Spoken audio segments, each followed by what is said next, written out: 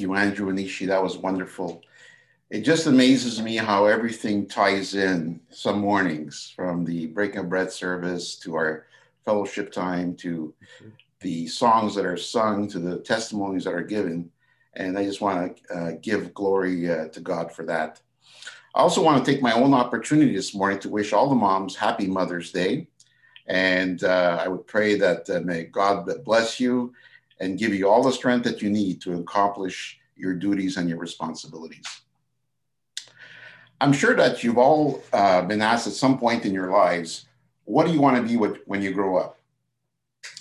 What's God put on your heart as you think of a career or a vocation? What are your plans for the future? I know that's a question I often got and thought about. Growing up Italian, lots of emphasis was put on working hard so you could enjoy a good and satisfying lifestyle. For myself, I started working young because I wanted to buy myself stuff. My dad couldn't afford to spend much on our extracurricular activities, and so I started delivering local newspapers at the age of 11. And then I soon graduated to delivering the Montreal Star. Does anybody remember the Montreal Star? It used to be a few of the my generation people. It was a second English language newspaper that was delivered in the afternoon, and that suited me fine. I wasn't a morning person. I didn't want to deliver the Gazette. I would later have a job as a line worker at Woolworth's cafeteria. Anybody remember those? In Pointe Claire and in Laval, and I did all kinds of jobs in that place, and I really enjoyed that experience. From there, I had other jobs. Some I enjoyed, and others not so much. One thing I know, that as I just turned 60, it takes a lot of fight and resilience to work a lifetime towards making ends meet. And it's also tough when you're a student and you're just working towards making a career for yourself. There's a story of an Italian mother and her son Giovanni. Now, I like to tell Italian mother joke for some reason on Mother's Day. But one day, Giovanni gets up to go to school and he's tired and he's frustrated. And he says, "Mom, I decided I'm not going to school anymore." And the mother says, "Giovanni, what do you mean you're not going to school anymore?" He says, "You heard me, Ma. I'm staying home with you. I'm fed up." "Okay, if you want to stay home, give me 2 reasons why you want to quit." And Johnny says, okay, fine. The teachers don't like me. None of the teachers like me. None of the kids like me. And the mother says, "Oh, I'm so sorry to hear that, Giovanni. I know it's hard, but you have to keep trying." And Giovanni says, "Okay, Ma, if you want me to go back to school, why don't you give me 2 reasons why I should go?" And she says, "Oh, come on, Giovanni, don't make me talk, please, please. No, Ma, please, give me 2 reasons." She says, "Okay, number 1, you're 52 years old. And number 2, you're the principal. Now, please, go back and don't make me cry, huh?"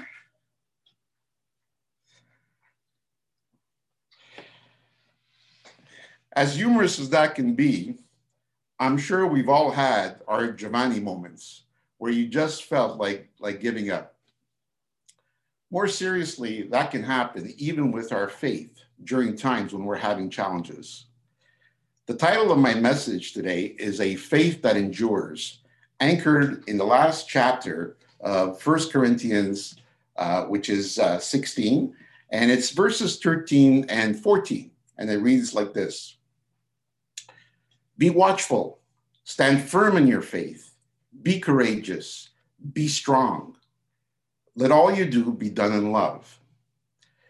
Those verses kind of culminate the overarching message that Paul was trying to communicate to the entire letter to the church in Corinth. He wrote this letter to the Corinthians because of the concerns he had heard, mainly that there were divisions that were rising because of arrogance and pride of the more powerful members. Also, those Christians were maintaining some of the hedonistic practices of the Romans, which were not in line with the gospel. Paul basically says you can't have the best of both worlds. You can't have your cake and eat it too. He implores them to work out their disagreements and strive together for the sake of the gospel, wanting them to be characterized by love and not selfish ambition. He urges them, be imitators of himself and those who have been sent to them, and relinquish those old habits which are hindering your spiritual growth. Truth be told, we still face these similar challenges in the church today. We can have power struggles and infighting caused by pride and other issues. The Western church is also often criticizing for having a type of faith in God as one who has an abundant plan for your life and that will minimize our suffering. Jesus is marketed as the solution to everything from weight loss to success in business to having a happy marriage. The sales pitch is that receiving Christ will bring you the greatest happiness in this life. How could we have strayed so far from the biblical picture of Christian life, which is often referred to as a fight, a war, or a competitive race? I remember when I ran Alpha recently, I raised an objection with the local rep about the recent series. Now, don't get me wrong. I really love the Alpha program. I've run it many times, and great things have happened in that program. But in this recent series, every second video had a testimony of either someone who overcame an addiction or had been incarcerated. And eventually what would happen is they would find Jesus, and once they found Jesus, they would find a wife, and once they found a wife, they would have kids, and once they had kids, they would live happily ever after. And that's not very realistic, and it's very dangerous to think that faith will bring us all the desires of our hearts. It's not biblical, and it could set you up for a major disappointment. It may be even tempting for someone to backslide in their faith if they don't get what they want out of life. To avoid this trap, it is important for us to trust in God's purposes and his sovereignty towards developing a faith that endures. I would like to offer 3 suggestions to you this morning, rooted in scripture, the anchor scripture that I chose, that might be helpful. Number 1, a faith that endures is prepared for adversity. Number 2, a faith that endures is produced through suffering. And number 3, a faith that endures is perfected in love. So, how do we prepare for times of adversity? If you are a military person, a policeman, or anyone who works in risk management, you would be trained to act in case something goes wrong. You develop a plan and you quickly execute that plan so you don't have to think at that moment. That planning makes a huge difference in avoiding catastrophic consequences. Think of what it would be like if first responders were not trained to act quickly in a situation where there was a loose sniper on the loose, for example. And I use that example because it seems like every second day there is something going on where there's a loose sniper and people are being shot in schools and all kinds of places. And what strikes me and amazes me is how fast the cops usually get on the scene. Usually minutes, and they're able to avoid much worse casualties. For us, however, we pretty much go through life with an unstructured plan for managing risk. We don't spend our time thinking about everything that could go wrong and develop a strategy for it. I know for myself, I usually develop them because of a bad experience. So for example, it happened to me one time when I was driving on the highway and I had no more windshield washer. I'm sure this has happened to many of you, right? You've had that experience. And I was on Highway 40 and my vision was completely obstructed. I could not see one single thing. And it was winter and I'm scrambling to try to take a little bit of whatever I could and stick my head. I literally stuck my head out the window. That's how desperate I got. And after that situation, I said, I'll never get myself involved. That's never going to happen to me again. I'm going to make sure I always have a spare. And when I take my spare and I put it in the tank, I always make sure there's a little bit left so that, in case I'll know how much, I'll have a little bit of a buffer there. Another time I was stuck on the side of a road and I felt vulnerable with all the cars passing by. And I said, I got to have a plan for this. This is too dangerous. So now when it comes to my car, I always make sure I have an emergency toolkit. Okay. A toolkit consists of anything like boosting cables, flares, windshield washer, a blanket, a flashlight, tools, etc. And recently, I bought another nice new gadget I have here. And this thing works as a flashlight. I don't know if you can see my flashlight, but also works as a flare. And I could do this. You see that light flashing there? And then if I put it on a magnetic, if I put it on the roof of my car, it'll stick. And so I don't have to get out of the car and worry about lighting a flare behind, which is much more dangerous. You can get this at Canadian Tire if you're interested. You see, I'm a little bit, yeah, you know, I guess I don't want to use the word, but you know, I'm a bit of a geek when it comes to this stuff. My wife, not so much. She's not as high maintenance as me. As long as she has just a little bit of gas and a tiny little bit of windshield washer fluid, she's happy. She's very low maintenance, my wife.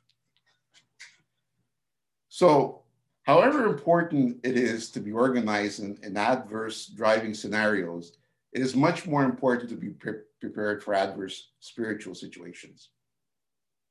In 2 Timothy chapter 2, verses 1 to 3, Paul uses the example of a soldier to describe the type of mindset that should characterize a Christ follower. He says, "You then, my child, be strengthened by the grace that is in Christ Jesus, and what you have heard from me in the presence of many witnesses, entrust to faithful men, who will be able to teach others also. Share in suffering as a good soldier of Christ Jesus. No soldier gets entangled in civilian pursuits, since his aim is to please the one who enlisted him." By using this analogy, Paul is instructing Timothy to embrace a dutiful attitude like that of a soldier to fulfill his ministry calling. And what does it involve to be a soldier? A soldier has to be ready for conflict. A soldier has to be willing to endure suffering in order to fulfill the duty that he signed up for. And the duty we signed up for is to please God, is to glorify God. One of the major areas of conflict in Corinth involved relationships in the church particularly. As I mentioned before, there were struggles going on because of pride and maintaining a lot of the pagan traditions like food sacrificed to idols. This was causing division among the believers that was affecting how the outside world viewed them. Along with other matters like speaking in tongues, which was causing lots of disorder in the church, he urges them to sacrifice their own interests for the sake of others so that there could be peace in the church and a good testimony. We face similar challenges today in our churches. As long as sin is in the world, there will be conflict to deal with. A lot of what happens in the workplace today creates an enormous source of stress for many families and individuals. I think this has really become the crisis of our time. It is by far the largest thing that people are struggling with in our church. And it could be discouraging to the point where our faith gets tested. Situations like this require us to be prepared for adversity and put in place or think about strategies that will sustain us. That's why it's important to know our scriptures to help us build our defense system. And we know that the sword of the Spirit that is described in Ephesians 6 is the Word of God. It's the only offensive weapon. There are many teachings that give us practical advice on handling relationships. For example, there are plenty in Matthew 5-7, right? The Sermon on the Mount. It's something we need to really grasp and understand for ourselves, especially when it comes to relationships. For example, it says if someone slaps you on the right cheek, turn to him the other also. If anyone forces you to go to 1 mile, go with them 2 miles. Love your enemy and pray for those who persecute. In chapter 4, verse 13 of this letter to the Corinthians, Paul says, when reviled, we bless. When persecuted, we endure. When slandered, we entreat. Now, Bill McRae would caution us when we say these things, or when we preach these things. He would say something like, it's easy as that, and it's as complicated as that. Why? Because we're all human, and we're all sensitive to some degree or other and easily fall into this trap. To get this right as the people of God, it might help to picture what happens during all these protests that we've been having recently. How did the peacekeepers act in those situations? They get stuff thrown at them, having mean things said to them, getting injured or trampled. Yet they endure suffering for the sake of restoring peace and order. We too are called to be peacemakers and must endure the suffering for the greater good, since we are, after all, ambassadors of reconciliation. Which leads to my next point: a faith that endures is produced through suffering. Last week, we heard Asmik, who preached an excellent message on the importance of character. He referenced the verses in Romans 5, 3-4, which says, suffering produces perseverance, character, hope. When you look at that order, it tells you that suffering is the first thing on the totem pole that eventually leads to a lasting hope. And what is that hope? We see that written in verse 5, just after the verses 3 and 4. Paul says, hope is something that does not put us to shame, because God's love has been poured into our hearts through the Holy Spirit who has been given to us. Our suffering is not in vain. It's not suffering for the sake of suffering. We receive hope through the fact that once we are on the other side of suffering, we know that we are loved by God, and we know we will be kept by him till the end, and will be even more convinced of his eternal promises. One excellent example of a person who endured suffering is Anne Reeves Jarvis. She was a social activist and a community organizer during the American Civil War era. She is recognized as a mother who inspired Mother's Day. After her death in 1905, her daughter, Anne Jarvis, lobbied the US government to institute a Mother's Day celebration to honor women such as her mother, who did so much for the betterment of society. By 1911, all US states celebrated the second Sunday of May to be observed as Mother's Day in honor of her legacy. It has now become an event celebrated internationally. Her story was one of great tragedy, but also one of great courage. According to Wikipedia, she bore between 11 to 13 children. Of those, only 4 survived to adulthood because of measles, typhoid fever, and other diseases. The epidemic that was causing so many deaths during that time inspired her to open these Mother's Day work clubs. So before there even was a Mother's Day, there was a Mother's Day work club in several towns that would help moms improve sanitary conditions to fight off the various diseases and promote good health. In those days, they didn't have mechanisms for sanitizing water. They didn't have mechanisms for sanitizing milk, purifying milk. This was all done manually and was very dangerous if those bacteria weren't properly filtered.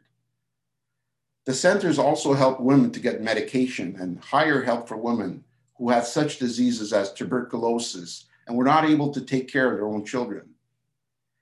During the height of the Civil War, she was called upon to help with the many soldiers who became infected by the various diseases. And to show the type of integrity this woman had, she agreed to do it on the condition that the centers would remain neutral and accept both Union and Confederate soldiers. In other words, the North and South, the two enemies. After the war, she used some of those same facilities as places of reconciliation between North and South forces, and continued her assistance to families for the same purposes she had started those centers for, which had posed a great risk on her own life because a lot of people were unhappy that they didn't want reconciliation. But if that wasn't enough, she took on a building project for a new Episcopal church in her town, and she served there as a superintendent for a Sunday school for 25 years. What an amazing woman, right? But you know what's more amazing about Anne Jarvis is that she did not let her dire circumstances weigh her down and become indifferent to her calling. When I think of the words of the middle part of that anchor verse I chose, be firm in the faith, be strong, be courageous, Anne Reeves Jarvis certainly appeared to model that quite excellently. We know within our assembly, these past couple of years have not been easy. During the pandemic, there have been many challenges to deal with. It has been especially difficult for many of the women and some of the moms who had to deal with new challenges. We heard, prayed for, and journeyed with many who received a cancer diagnosis. Others have had difficult surgeries or crises in their families to deal with, or had to go to the hospital under hazardous conditions to deliver their babies. Others have seen their health decline and their activities limited. I think especially of our seniors. Some are grieving precious loved ones, and they have to do it in isolation. It's been very tough, but through it, I've been encouraged by the steadfastness of their faith and the courage they have shown in the face of their suffering. I trust God will use those experiences to build a more irrepressible faith in the years to come.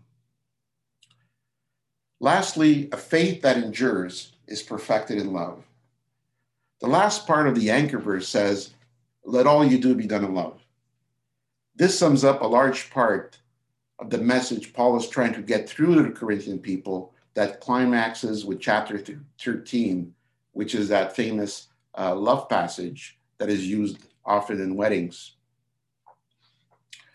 I have to say, in contrast to the challenges we faced during this pandemic, these last 15 months of our Zoom church has been a real blessing. It has helped us not only stay connected, but also to draw closer to one another and develop stronger bonds. I think when we're going to reflect back on this time, we will have fond memories of our Zoom church. And I think it's going to provide a good foundation to build from in the future when we return to the building. There is no better outreach strategy than when the sum of its parts work together to support and love one another. Love is the heart of the Bible. To love one another completely, we must first love God. All love begins with God. To love Him with our heart and our soul, our desires, our will, our motivations. It's also a love that is horizontal and includes all our actions, our words, and how we treat others. It's a love that governs how we use our powers, our wealth, and our resources. It's all encompassing. Everything we do should cry out to others that the Lord is my master. In conclusion, I want to leave you with 2 suggestions or applications. Actually 3.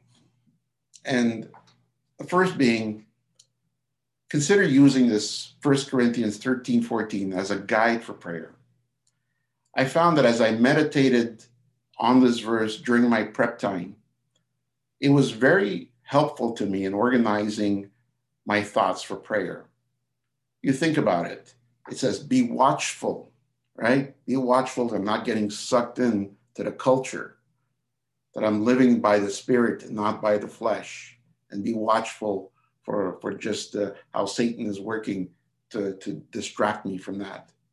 Stand firm in your faith. Be courageous, be strong. Let all you do be done in love.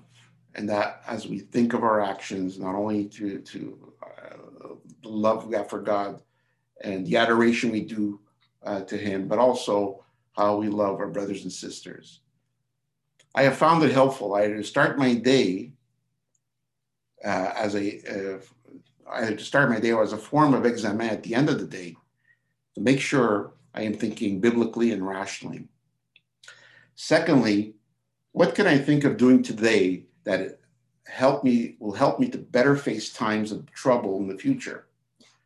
What kind of emergency toolkit do I need to consider to be spiritually resilient in times of testing? Well, one thing is scripture memory. And we know, hearing from Gord often, I'm always encouraged by how he continues to talk about that. And it's so important, especially when we think of God's promises. There's a couple of verses in this letter to the Corinthians, 1 Corinthians 10:13. No temptation has overtaken you that is common to man. God is faithful, and he will not let you be tempted beyond your ability. But with the temptation, he will also provide the way of escape that you may be able to endure it. Another one says, therefore, my beloved brothers, be steadfast, immovable, always abounding in the work of the Lord, knowing that in the Lord your labor is not in vain. Scripture knowledge. Yesterday we had an apologetics training, and there was a lot of information there, a lot of information that would help us to have more confidence in the faith that we have. Why should I trust the Bible? Why should I trust the letter of Acts? And Doug did an amazing explanation of that, pouring all kinds of facts that would allow us to be encouraged in our belief. And that's important when we're struggling with doubt, for example. Remember God's faithfulness in the past. And Dave Brereton spoke of this a couple of weeks ago, an excellent message on how we need to look and remember the things that happened in the past where God worked in our lives. Kind of those altars Abraham built. You know, he just, whenever God did something amazing in his life, he would remember it, he would build an altar. We have a lot of altars in our life, and we don't necessarily have to do things like that to remember them, but it's important to remember them. Remember where God was faithful in your life. And so when you're going to be in the storm next time, you can draw on that history. And another one is invest in developing healthy relationships within the body of Christ. And of course, that's so important, right? A cord of three is not easily broken. And we can have a lot of acquaintances in the body of Christ, but we also have to have deeper level friendships. You know, those type of friendships that you could be vulnerable with each other and encouraging one another, supporting one another, so that when in tough times, you have somebody that you can draw from to further support you. So all these are some examples, but I'm sure you can think of others, and maybe later in our discussion time, we can have others that would be willing to volunteer other ways that they find to be spiritually resilient. And lastly, be prepared to step in when unforeseen situations happen in the lives of others. Now, I talked about having a toolkit in your car. One of the tools we often have is boosting cables. And boosting cables can help us when we're in trouble, but they also can help others when they're in trouble, right? It's important that we also think for others. And as I mentioned, often we're not structured like a policeman task force to be prepared for everything, and most people won't be, and that's where we fill in the gap. We're not we're not the healthcare workers, but we're the hope care workers. We're the ones that bring hope, and we know that through this time of COVID, it's been a great opportunity to do that. People are looking for hope in this very difficult time. Think of others that are more vulnerable in our society. I think of our seniors. Again, this COVID situation has really made it obvious that the way we treat our seniors has been an indictment against us. It has been shameful, and we need to do a better job of it. And I always remember what Jim tells me. He says, getting older is not for wimps. And I always remember that. Now that I've just turned 60, I'm thinking, yeah, I got to be prepared because it doesn't get easier getting older. As a matter of fact, it may get tougher. And so we have to be there for people who need our help in such situations. So anyway, I want to leave you with this, and I'll just pray to conclude, and then we'll go into our time of fellowship. Father, I want to thank you for this privilege this morning of gathering together as brothers and sisters. We thank you for how your truth was expressed by the Holy Spirit throughout the service. We thank you for our fellowship, Lord. We thank you for how you have helped us to be resilient during these difficult times that we've in the last 15 months. We thank you for Zoom that's allowed us to stay connected. We pray, Lord, that as we go forward, as we forget what lies behind and strain forward towards the utmost call in Christ Jesus, that, Lord, you would provide us with the tools we are lacking. Help us, Lord, to think about how we can do all that we do in our life to bring glory to your name, and that we might be prepared to do that. We pray in Jesus' name, amen.